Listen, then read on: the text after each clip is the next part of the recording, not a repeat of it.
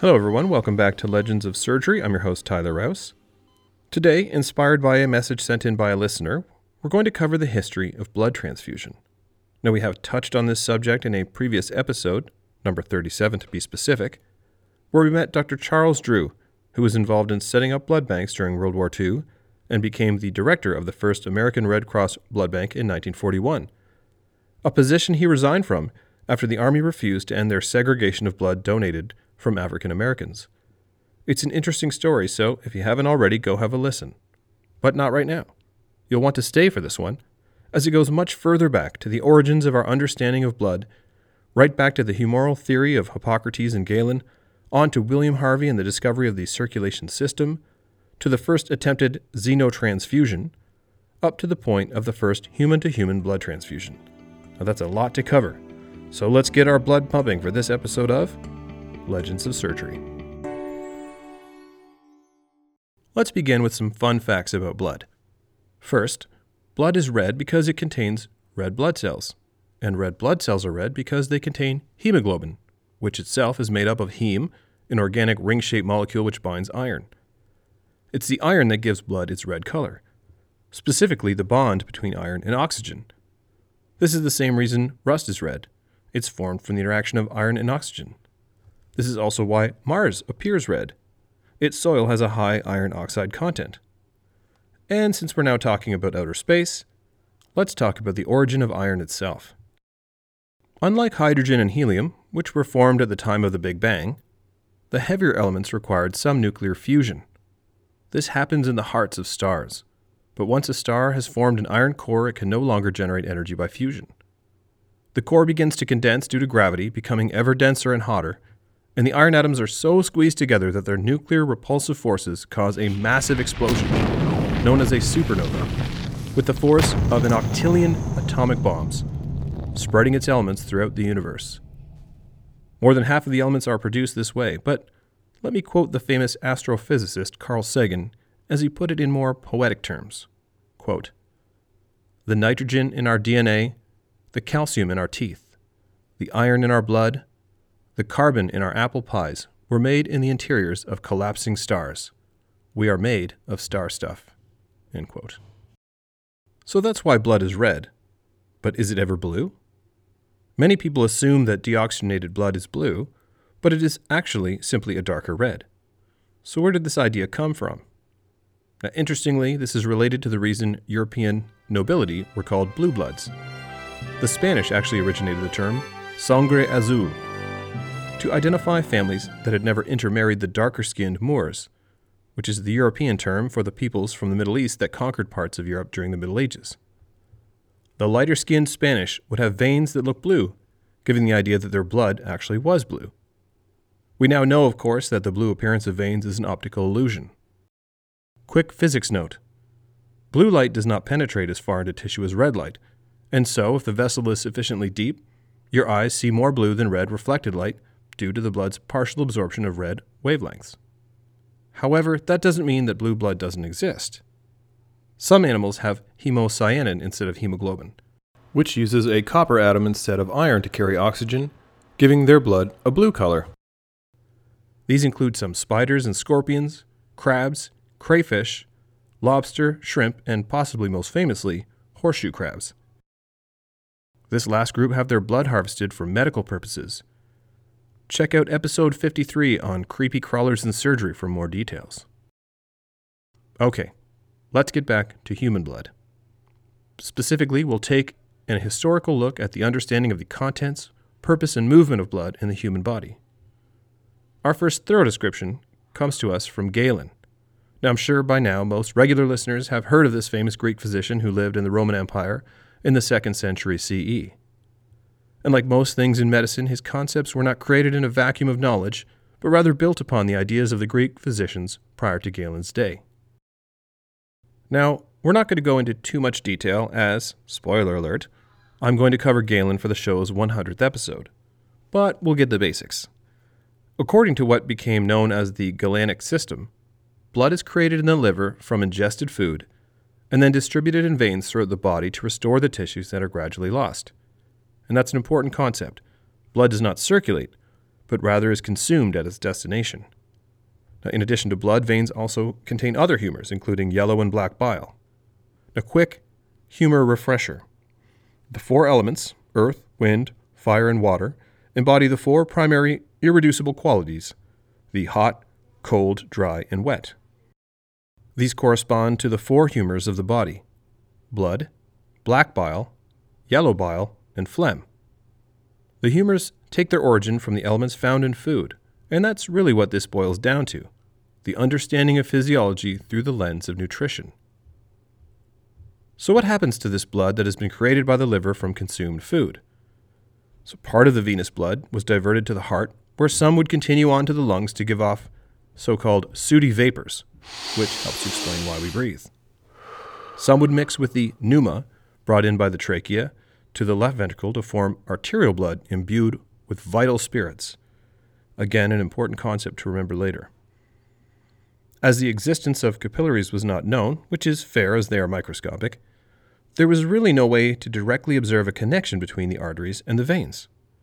In fact, the theory was that blood moved across the interventricular septum from the right side to the left through invisible pores. A little bit of blood also went to a structure in the base of the brain called the rete mirabile, which translates to wonderful net, where the vital spirits are changed to animal spirits before being distributed to the rest of the body through hollow tubes called nerves. And by the way, the rete mirabile corresponds to an actual anatomical structure made of arteries and veins, which is found in a number of animals, but not in humans. However, as human dissection was forbidden, Galen would not necessarily be aware of this. Right. Confused yet? Here are the key ideas. The functions of the liver, veins, and right heart were to deliver the products of a healthy diet to the various parts of the body, while the functions of the lungs, left heart, and arteries were to deliver heat, life, and motion through vital spirits.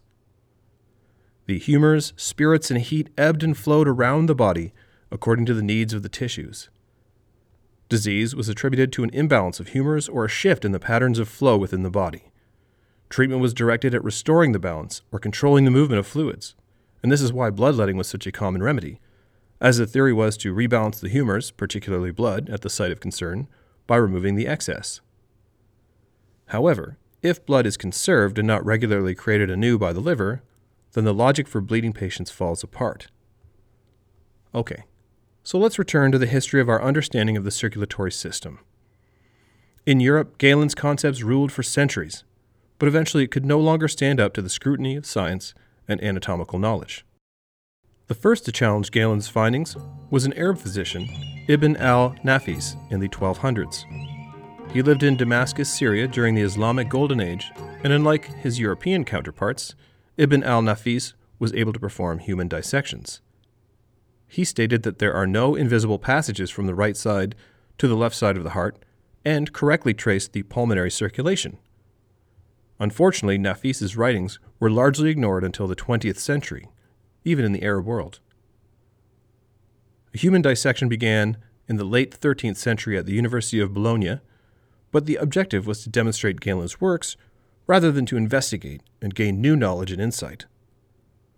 This began to change with some of the Renaissance-era physicians, including Vesalius from episode 81, Servetus, Rialdo Colombo, aka Columbus, Fabricius, and others, who began to poke holes in Galenic dogma. But it would eventually be an English physician who would publish his theory of circulation in a 72-page book in 1628 that would change our understanding of the circulatory system forever. Born in Kent, England in 1578, William Harvey studied medicine in Padua, Italy, at the time considered the greatest medical school in the Western world.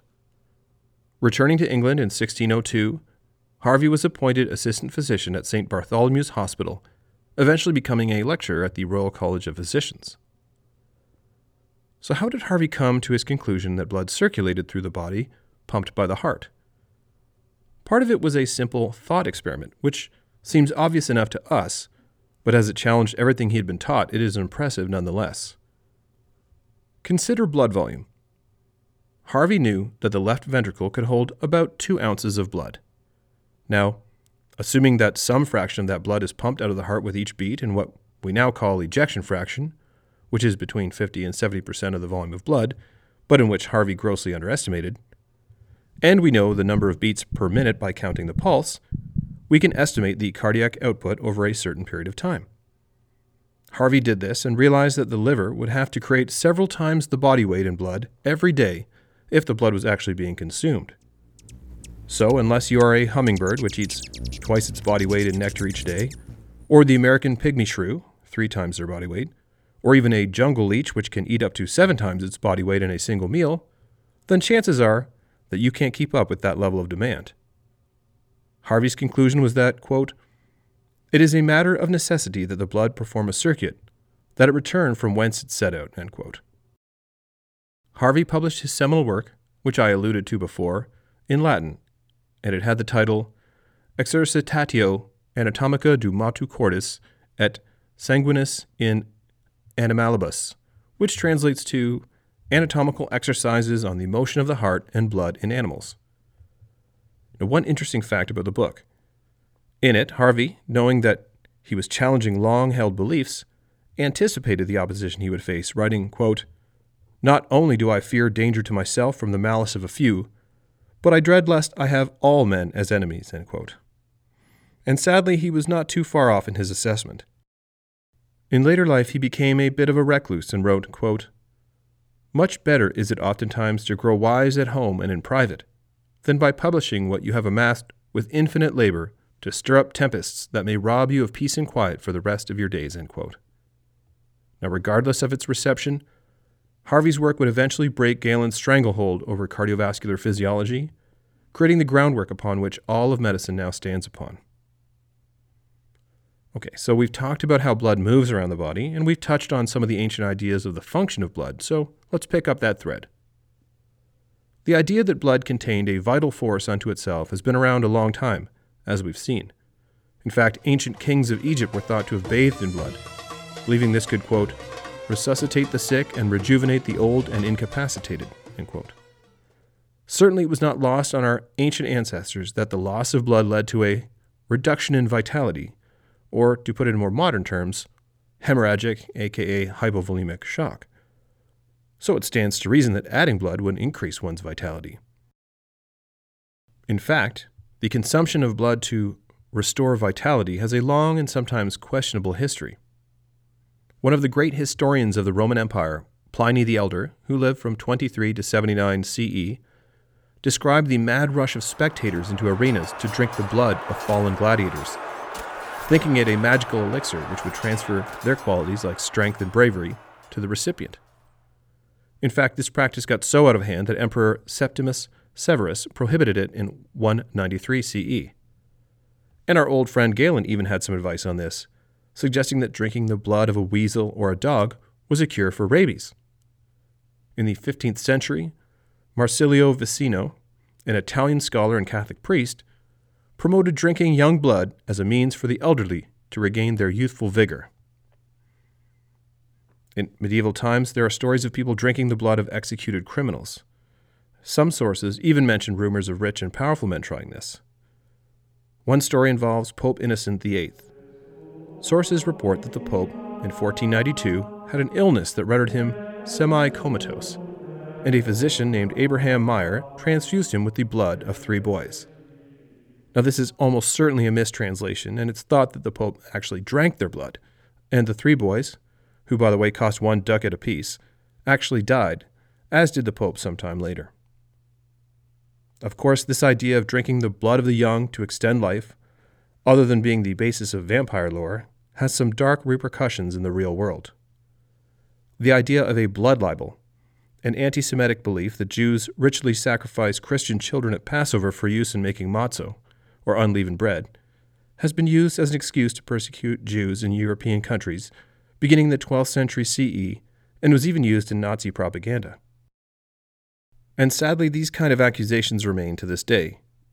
QAnon is a bizarre belief that has gained in popularity, which holds that satanic global elites torture children to harvest the chemical adrenochrome from their blood, which they inject to stay young and healthy.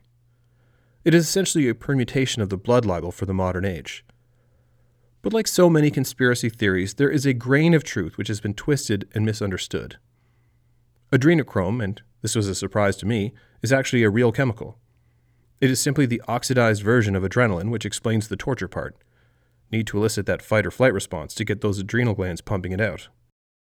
A few small studies in the 50s and 60s showed that adrenochrome triggered some psychotic reactions, and it was thought that adrenochrome might play a role in schizophrenia and other mental illnesses. This led to a hypothesis that large doses of antioxidants, specifically vitamin C and niacin, could cure psychosis.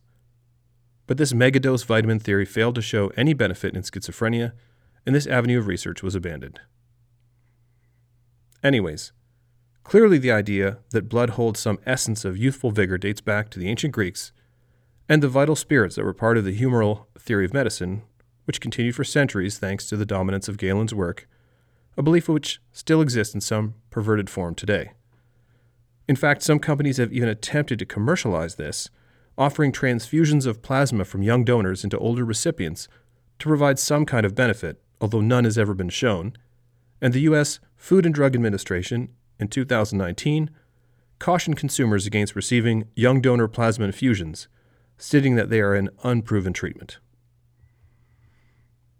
So now let's talk about the actual transfusion of blood into the human circulatory system. As we know from episode 95, Non per Os, The Tale of TPN, Christopher Wren demonstrated that it was possible to give patients nutrients intravenously in the year 1656. It is perhaps not surprising then that experiments with providing blood intravenously soon followed. In fact, the idea is thought to have been first suggested in July 1658 by a French monk named Dom Robert de Gabet, describing it this way, quote, "By the transfer of blood, I mean the actual passage of blood from a man or from another animal into the veins of a weak or sick man." End quote. The idea of using animal blood, or xenotransfusion, was actually the first method attempted. In the 17th century, it was still believed that the heart was the source of emotion and the soul, and that blood was its messenger.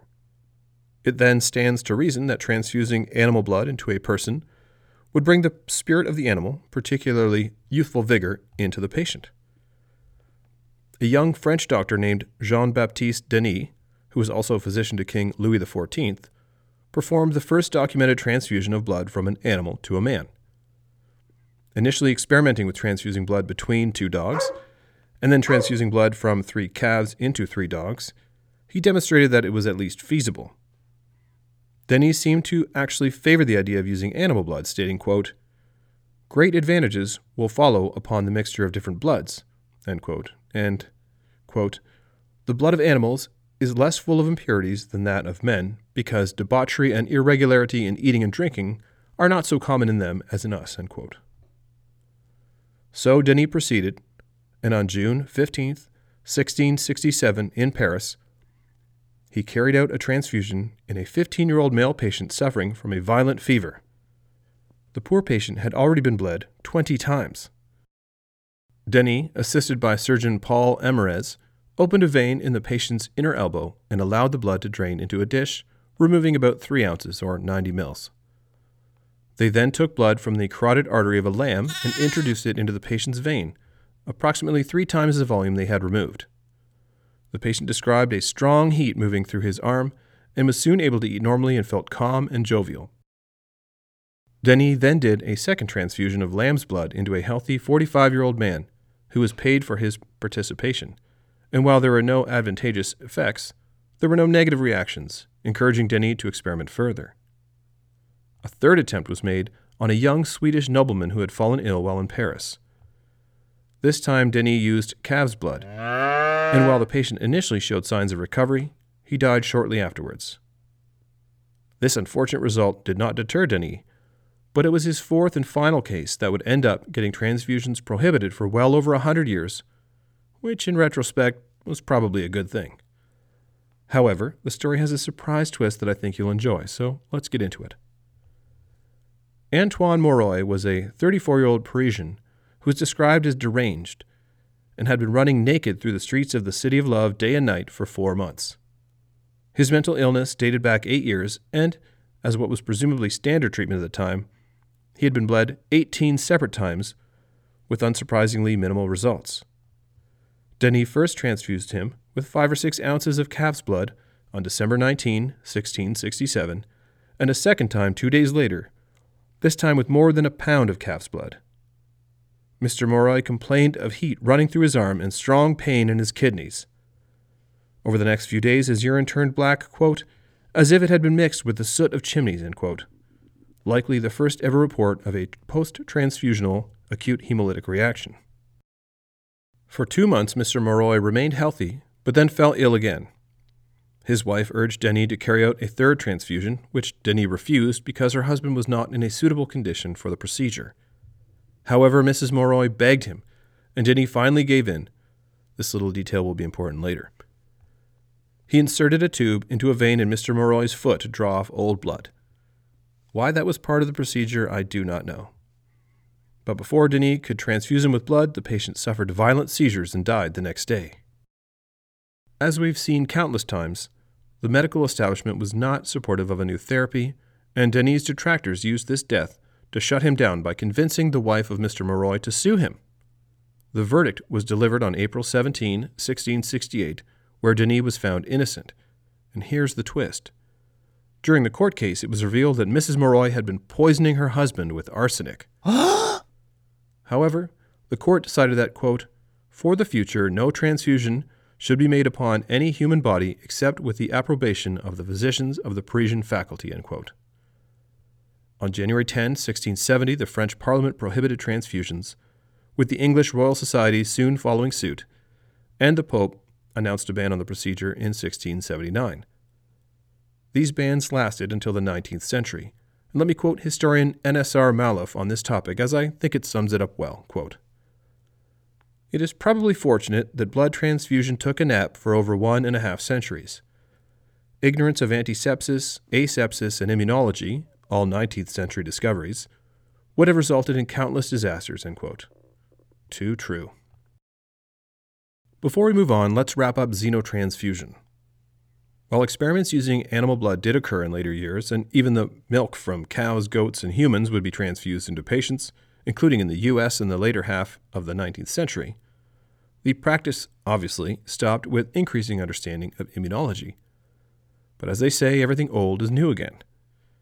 Efforts are being made to develop transgenic pigs lacking antigens that the human body would attack, providing an essentially unlimited supply of blood on demand, which would also reduce the risk of transmitting human diseases. Amazing. Well, now we have finally arrived at the first human-to-human transfusion, and possibly a name you may have heard before, British obstetrician James Blundell. Born on December 27, 1790, to a wealthy London family with strong connections to the medical profession, Blundell began medical training in England, but was sent to Edinburgh at age 20 to complete his training.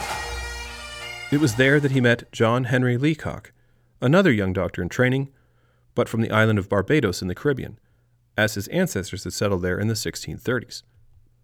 It was actually Leacock that first had an interest in transfusion, using a 6-inch length of cow ureter with the quills of crow feathers tied on each end to act as needles for his animal transfusion experiments. He performed 9 transfusion experiments, connecting the donor artery to the recipient vein, and published his results as part of his dissertation. Now, interestingly, Leacock was one of the first to grasp the idea of blood transfusion as a therapy for both hemorrhage and severe anemia, the importance of same-species transfusion, and the need to transfer blood before coagulation occurred. Clearly, these principles influenced Blundell, as he would later write in reference to his own work that, quote, these experiments acquire additional strength when associated with others instituted by Dr. Leacock a few months before, experiments to which I was wholly indebted for my first notions upon this subject, end quote. Sadly, Leacock returned to Barbados following his training and died just 10 years later in 1828. But back to Blundell. Following his time in Edinburgh, he returned to London in 1813 to work with his uncle, Dr. John Hayton, a surgeon at Guy's and St. Thomas's Hospital, whose career focused on physiology and midwifery. By 1818, Blundell published his earliest experiments with transfusion in dogs. To do this, he actually had a device made which consisted of a funnel to receive donor blood connected to a vertical plunger-type syringe. This work led Blundell to a few important conclusions. He wrote, quote, "To obviate the fatality of hemorrhage, it is not necessary to inject as much blood as has been lost," end quote. The act of passing blood through his syringe device did not, quote, "unfit the blood for the purposes of life," end quote. That blood should be transfused immediately, in an era without preservatives or anticoagulants, and that blood transfused between different species did not work as well as same-species transfusion. Now we've set the stage for the main event. Oddly enough, given Blundell's practice was primarily in obstetrics, the first recipient of human-to-human transfusion was a man named Brazier. He was suffering from what, in retrospect, was likely an obstructing gastric cancer, leading to persistent vomiting and dehydration. On September 26 of 1818, Blundell was called to attend to him, and, as he was, quote, "at the point of death," end quote, the good doctor decided it was worth an attempt. And he had a rather practical view of the experiment, saying, quote, "even if the operation should fail, it would probably disclose facts which might be of advantage to others," end quote. And so Blundell, assisted by the older and accomplished surgeon Henry Klein, and witnessed by numerous other doctors, bled the donor into a cup, from which the blood was drawn up into a syringe. The transfusion was given in the patient's cephalic vein of the arm, providing approximately 30 to 45 milliliters per injection, 10 times over 30 to 40 minutes for a total transfusion volume of 400 mils. For comparison's sake, this is a little under 1 unit or bag of blood today.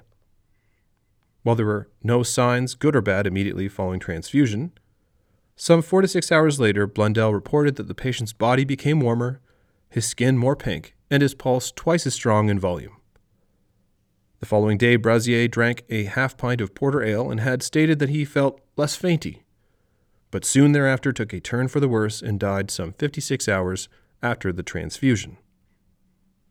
However, this did not deter Blundell, nor did the deaths of the next 5 patients upon whom he attempted transfusion over the following 7 years.